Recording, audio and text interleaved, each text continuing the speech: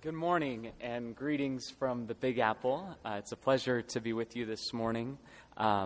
Kevin had asked me to share my testimony with you today. And for those of you that don't know me or don't know my family, we moved to Fort Scott when I was in 7th grade. And at that time, had been a couple moves for me, and I was a shy 7th grader who was adjusting to living in Fort Scott. For our family, we didn't grow up in church. Not that we had something against church or anything like that, but it just wasn't part of our life and wasn't part of what we did. And during my 7th grade year, at my mom's job, someone kept inviting her to church over and over again.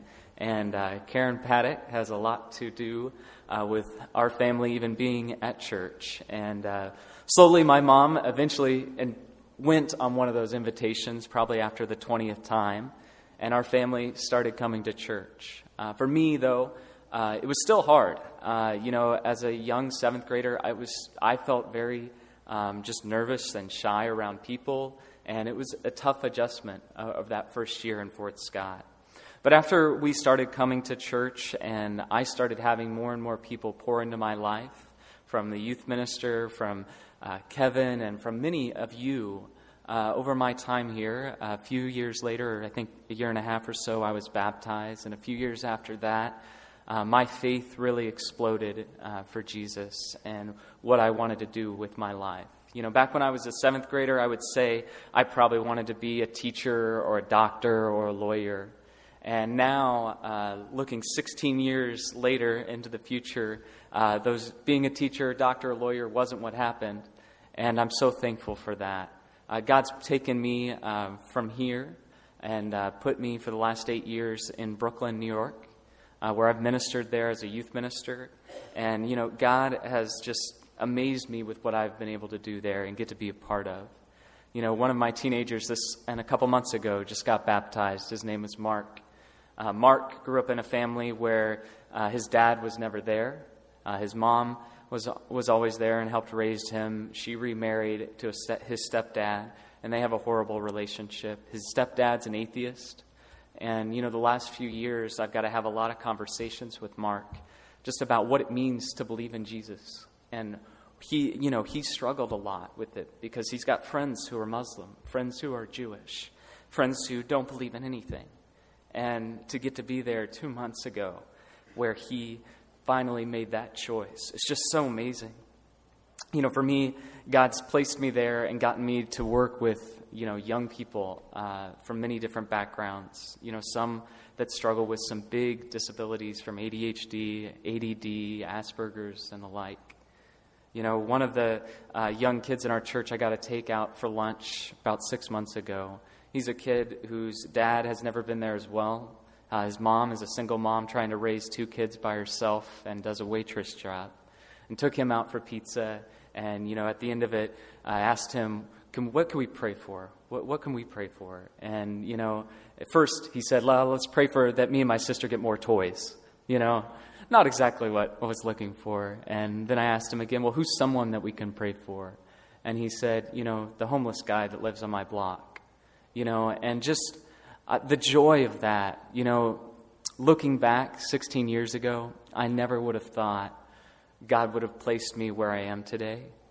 But the lives that I've got to touch, the people that I've gotten to meet, and, thankfully that God has been able to use me in a lot of different ways to impact people's lives amazes me. And I hope for you today, no matter where you are, that you'll just remember that God can use you in the place that He has you.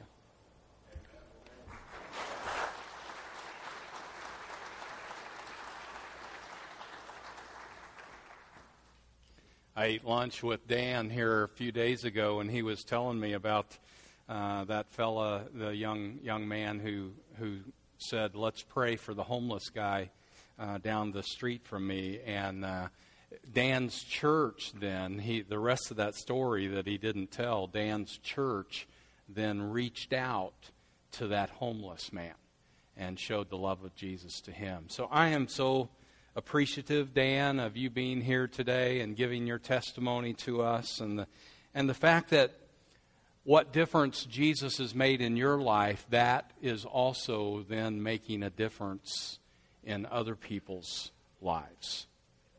If you've been here over the last few weeks, you know that we have been having testimonies by different people as to how Jesus has changed them. And I hope and pray that He has changed you, that He is continuing to change you, and that you will share your testimony with other people. People need to hear your testimony, and there are people out there that will have ears to hear your testimony. They want to hear what you have to say because they are seeing Jesus in you. And so let them know that it's not just because you're a good person that you are the way you are. Rather, it's Jesus in you that's making a difference in your life. Every one of us have a testimony that can impact people's lives. I want to take a moment just for us as a congregation to pray for Dan and Stephanie, his wife, who's sitting next to him. Pray for them and their ministry. And I want to give you just a moment of silence that you would pray for them, and then I will voice a prayer.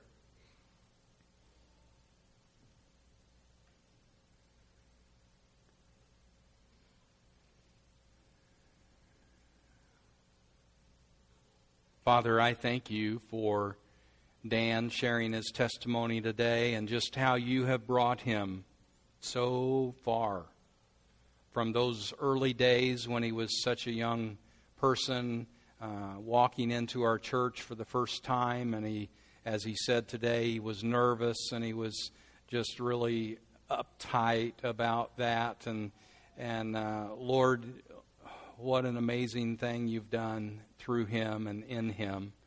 I ask your blessing upon he and Stephanie and their marriage, and Lord, and their ministry there in New York City. Father, may you continue to bring people his way that he can touch for you, to your glory and honor.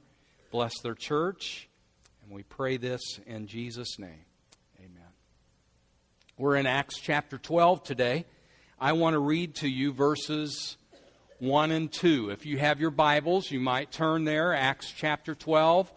Keep your Bibles open throughout this sermon because we're going to study these first 19 verses here in this chapter. Verses 1 and 2. Now, about that time, Herod the king laid hands on some who belonged to the church in order to mistreat them.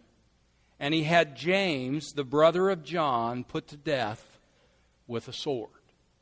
Now, this particular Herod that we've just read about was Herod Agrippa the First.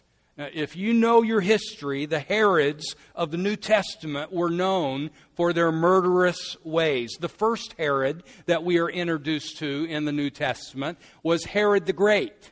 And he would have been the grandfather of the Herod here in Acts chapter 12. Herod the Great, you remember, was the king that was reigning when Jesus was born. The wise men came to him and they are asking him, do you know where the newborn king is to be born? And that got Herod the Great's attention. And when the wise men didn't come back to him to tell him of the newborn king's birth, whereabouts, he ordered that all of the baby boys in and around Bethlehem that were up to 2 years old, that they would be murdered. It was a terrible, terrible slaughter. And the baby Jesus, he just barely escaped with his life. The reason that he was able to escape is that when the angel in the middle of the night awakened Joseph and told him to get his family up and flee to Egypt, Joseph didn't wait around to ask questions. He simply did what the angel told him to do. He got them awakened and he got them out of the house and out of the city of Bethlehem and towards Egypt, barely in time to save the Christ child's life. This same Herod functioned out of fear, always thinking that somebody was out to get his throne. If anybody even looked like they were interested in the throne, he murdered them. History tells us that he killed his wife, he killed his 2 sons, he killed his brother-in-law, he killed his mother-in-law, and he killed his wife's grandfather. All of those members of his family, Herod the Great had them murdered because he thought they wanted his throne. I read this just this week. When Herod the Great had 2 sons strangled, Caesar Augustus said that it was safer to be Herod's pig than to be Herod's son. Wow. That's the kind of man Herod the Great was. And so, it's not surprising to us that the Herods who came after him were murderers too. Herod Antipas, who somehow survived his father's jealousy and murderous ways, became king after him. And Herod Antipas is the one who was on the throne and had the head of John the Baptist removed. You remember he was living with his brother's wife, and John the Baptist spoke out against it. This whole Herod family, from the beginning to the end, was just completely messed up. Herod Antipas would also have been the one who was on the throne when Pilate sent Jesus over to him. You remember, Jesus had been arrested, and Pilate had questioned him, and Pilate didn't quite know what to do with him. He didn't feel like Jesus needed to be put to death, and so to try and get him off of his hands, Pilate says, Herod's in town, let's send him over to Herod. And so Jesus went before Herod Antipas. Herod simply hoped to get a miracle out of him. He was wanting to see tricks, but Jesus didn't cooperate with him. And any questions that Herod Antipas asked of Jesus, do you remember Jesus' response? He was just totally silent. He didn't say a word. Well, Herod didn't get what he wanted from Jesus. The text says that both Herod and his soldiers then mocked Jesus and treated him with contempt, and then they sent him back to Pilate. That was Herod Antipas.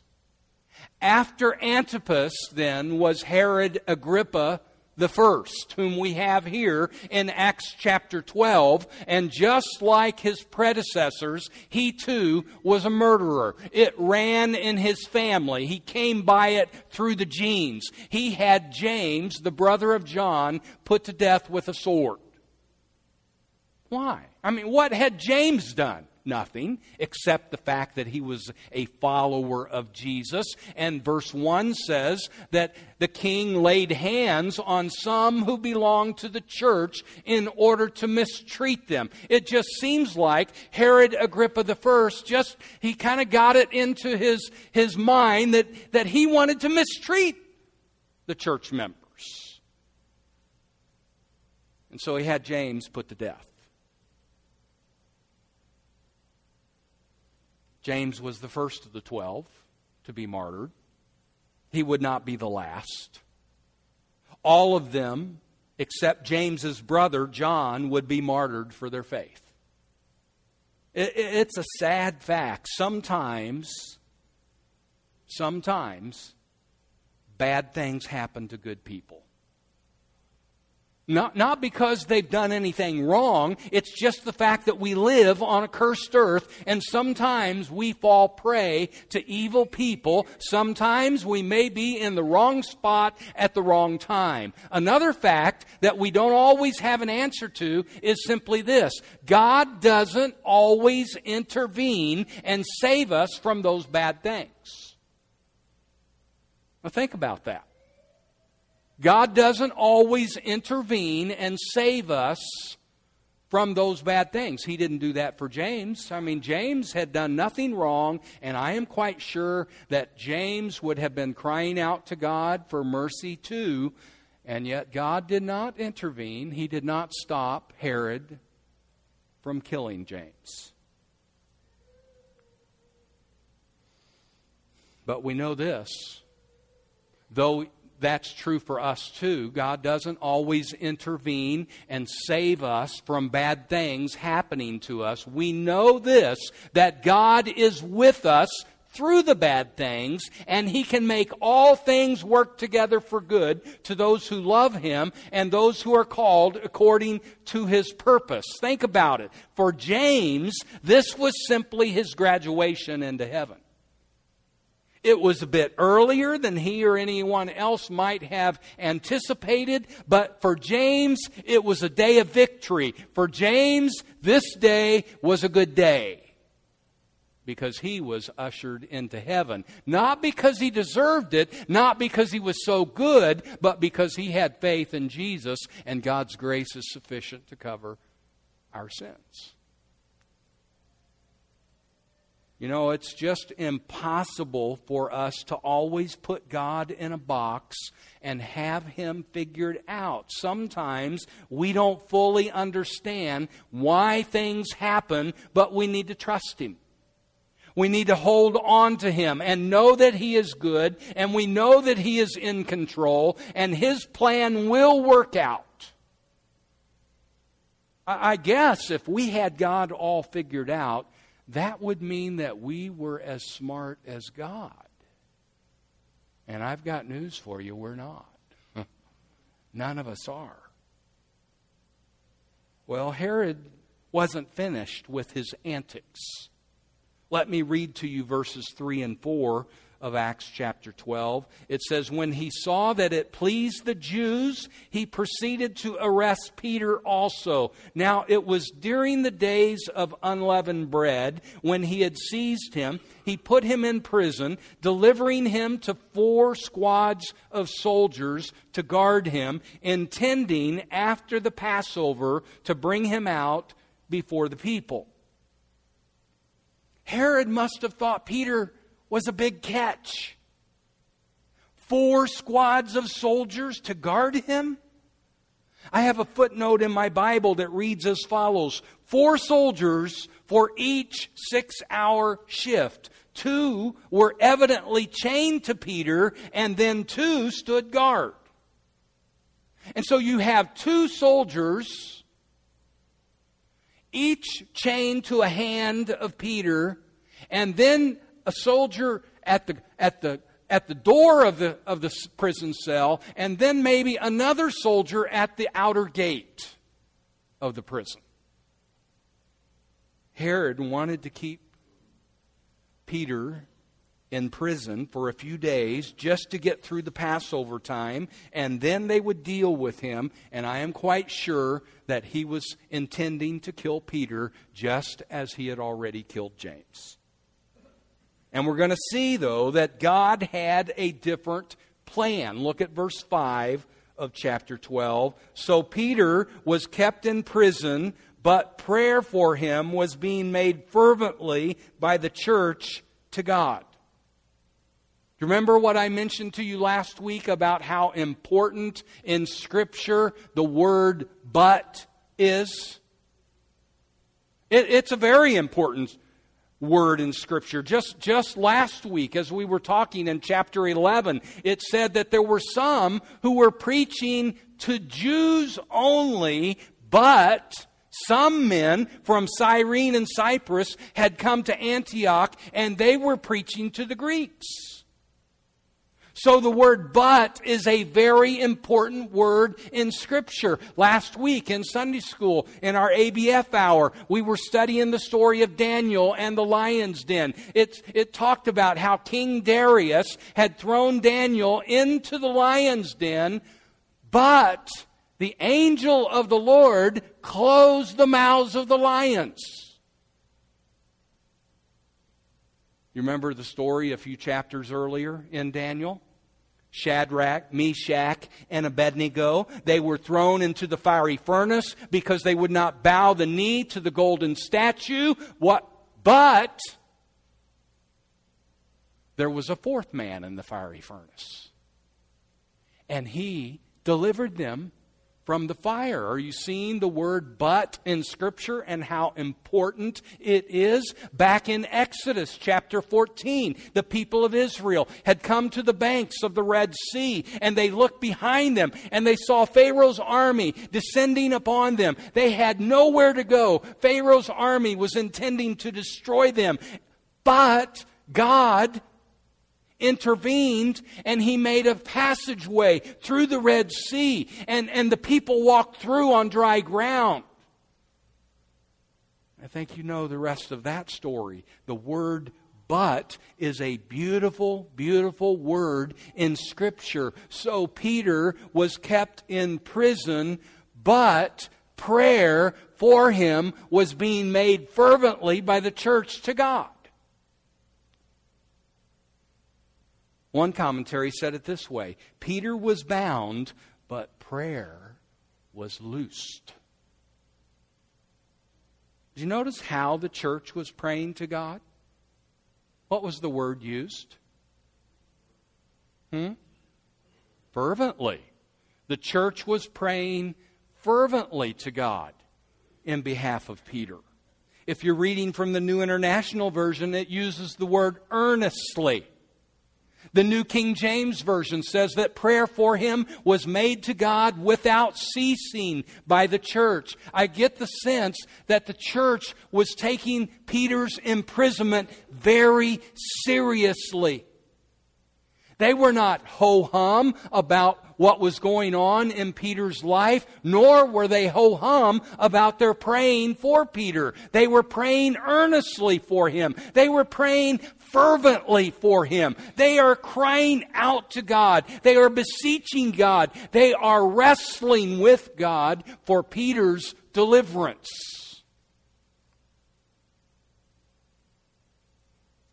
There's another time in Scripture, and I thought this was quite interesting. There's another time in Scripture that this same word is used in reference to prayer, this word fervently. Would you look with me at Luke chapter 22, verse 44? Luke 22:44. This is speaking about Jesus. It says this: and being in agony, he was praying very fervently, and his sweat became like drops of blood falling down upon the ground. Wow. They really were taking Peter's imprisonment seriously, in the same way that Jesus was praying fervently in the garden and sweating drops of blood. The early church had gathered at Mary's house, and they were praying fervently for their brother Peter.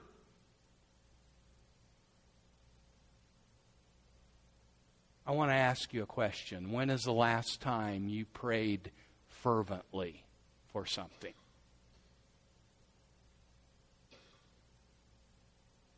Think about that. When is the last time you prayed fervently for something? And what were you praying fervently about?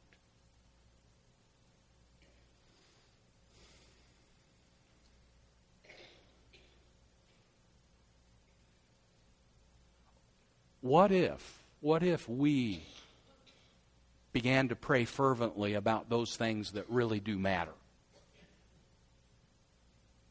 Like our mate's soul. Some of you come here without your mate, and your mate is not a Christian. What if you and the rest of us together began to pray fervently for your mate's soul? Like Jesus prayed in the Garden of Gethsemane. Wonder how long it would take for God to do a mighty work in your mate's soul. How about your wayward child?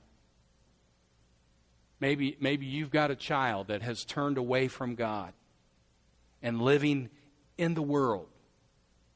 How about you praying fervently for your wayward child? How about you asking God, pleading with God, begging with God, praying fervently for that child to come back to Jesus? And what if all of us together would wrestle with God over our children's soul the way Jacob wrestled with God in the Old Testament, and he would not let go of him until he blessed him? How about this? God, my marriage. I am not going to let go of you until you bless my marriage. How about this? Our country. God, our country needs revival. Our country needs to be awakened from their spiritual slumber. Our country needs to see Jesus anew. God, I am not going to let go of you until you bless our country one more time, and that you would awaken the church and you would awaken our country and our world. Doesn't it hurt your heart to see what's going on in our world as every week now, it seems, we turn the news on and there is a different place where there is a terrorist act and hundreds of people are killed? God, our world. I'm not going to let go of you, God, until you hear my prayer and you answer. Lord, I'm praying fervently for this world. I'm praying earnestly. I'm praying unceasingly for her. Prayer makes a difference. How about if we prayed for our youth in this manner? This week, our kids from our church are in Colorado. They're in Durango, Colorado. In fact, Paul said this morning about 8:30 that he could see that they were 2 hours away from Durango. So maybe even as I finish preaching today, they're getting right close to their destination. And God has given them safety there. But all this week, they are going to be at the CIY conference, and we as a church ought to be praying fervently. We ought to be praying earnestly. We ought to be wrestling with God in their behalf. And we're going to give you a chance to do that. This morning, before you leave, if you would like to become a prayer warrior in behalf of one of those kids, go out into the lobby, down the hallway. Right before you get to the double doors, there's a bulletin board on the left side. It's right there by Ian's office, and he has a list of all of the kids and all of the sponsors who have gone to CIY this week. And there's a place where you can sign your name, and you can be a prayer warrior for one of those kids or sponsors. And I want to encourage you to do that. And if the list gets signed up right away, which I hope it does, let's have 2 or 3 or 4 people praying for each and every kid and sponsor, that God would move in their lives this week. I bet Dan could give a testimony of what CIY did in his life through the years of going and God moving in his heart. A lot of you could too. Some of you have grown up in the youth group and you've gone and you know what can happen. Let's pray for those kids fervently. Prayer makes a difference. What if we prayed for this church with fervency? What if we prayed for this church with fervency? Lord, bless Community Christian Church. Lord, would you move through your Spirit in this church? Would you help our preacher? Would you help our youth group? Would you help? If we prayed with fervency for this church, I think it would make a difference. What if we prayed for lost souls with fervency? What if we prayed for our town with fervency? What if we prayed with as much fervency for the LGBT movement to find Jesus as what they have fervency in fighting for their cause. Prayer makes a difference. We've just got to care enough to pray. Let me read to you verses 6 through 10. On the very night when Herod was about to bring him forward, Peter was sleeping between two soldiers, bound with two chains, and guards in front of the doors were watching over the prison. And behold, an angel of the Lord suddenly appeared, and a light shone in the cell, and he struck Peter's side and woke him up, saying, "Get up quickly," and his chains fell off his hands. And the angel said to him, "Gird yourself and put on your sandals." And he did so. And he said to him, "Wrap your cloak around you and follow me." And he went out and continued to follow, and he did not know that what was being done by the angel was real, but thought he was seeing a vision. When they had passed the first and second guard, they came to the iron gate that leads into the city, which opened for them by itself, and they went out and went along one street, and immediately the angel departed from him. Keep in mind, this is the second time that Peter has been released from prison by an angel. The first time was in Acts 5.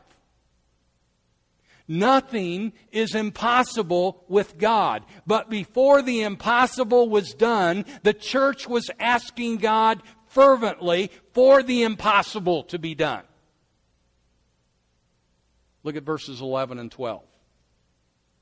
When Peter came to himself, he said, "Now I know for sure that the Lord has sent forth his angel and rescued me from the hand of Herod and from all the Jewish people of what they were expecting." And when he realized this, he went to the house of Mary, the mother of John, who was also called Mark, where many were gathered together and were praying. Now note from that text, not just a few were gathered together praying. The text says many were gathered there praying. Now here's the funny part. Verses 13 through 16. When he knocked at the door of the gate, a servant girl named Rhoda came to answer. When she recognized Peter's voice because of her joy, she did not open the gate, but ran in and announced that Peter was standing in front of the gate. They said to her, "You're out of your mind." But she kept insisting that it was so. They kept saying, "It is his angel." But Peter continued knocking, and when they had opened the door, they saw him and were amazed. Even they couldn't believe their own prayers had been answered. Are you ever there? You pray about something, and then when the prayer happens, actually is answered, you're going, "Oh, man, am I lucky." Boy, I'm lucky. This is my lucky day. What a stroke of good luck. Wow, what coincidence. No, let's not respond that way. We pray about something, and when God answers the prayer, let's be sure to give Him the credit. Amen? I liked Gina's testimony last Sunday. If you were here, John and Gina came up and they gave testimony of how God had worked mightily in John's life through surgery in Oklahoma City just the week before. And she talked about how the doctor had come out of surgery and he was saying to her, basically, "You are one lucky girl. You're lucky to have me as your surgeon." That's what he was saying. He said, "It's just your lucky day. I'm the only doctor in this whole clinic that could have done this kind of surgery, and I'm only here once a month. I live out of state, and so it's your lucky time that I was here and I was able to do your husband's surgery." You remember what Gina said? She stopped him right there. She said, "Hey, hold on, Doc. You may think it's luck. I don't think it's luck. I think it's an act of God." That needs to be our mindset. That when we pray about something and God answers that prayer, that we give Him the credit. And that was a great testimony for Gina to make to that doctor. Prayer leaves us amazed a lot of the time. I heard Dan use the word amazed several times. It is amazing that God would use us because we're weak. I mean, who are we that He would use us? And yet that's what He chooses to do. He is an amazing God, and oftentimes He will amaze us.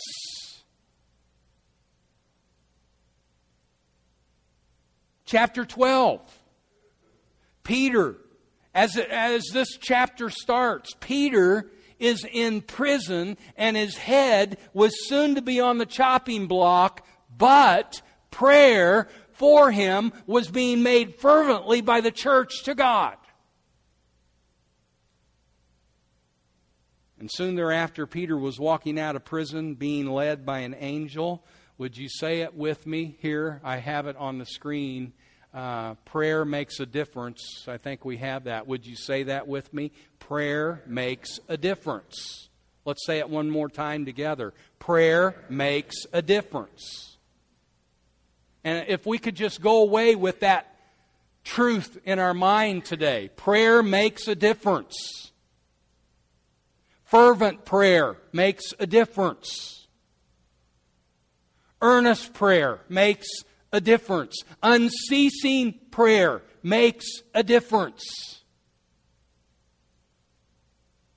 And by the way, if you read on to the end of chapter 12, you will see a great irony. It was not Peter who died, rather it was Herod who died.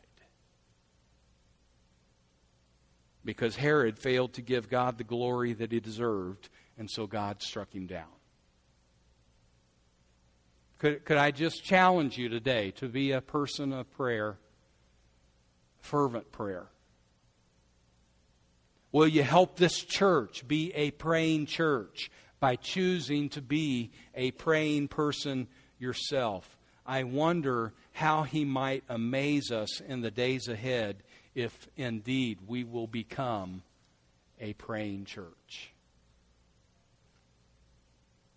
What might He do in this town? Who might He help us to reach? What miracles of healing would we see?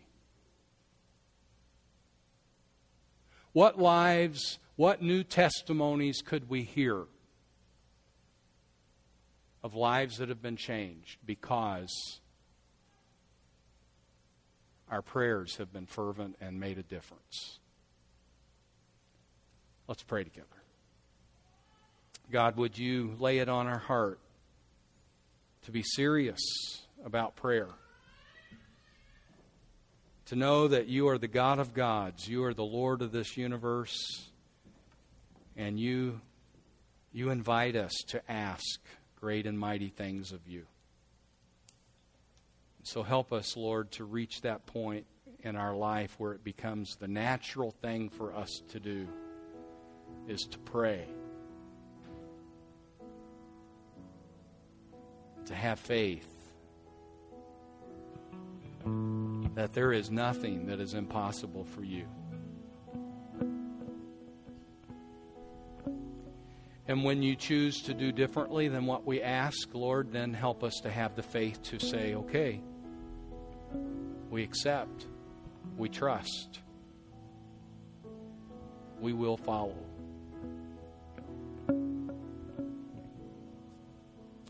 We pray this in Jesus' name.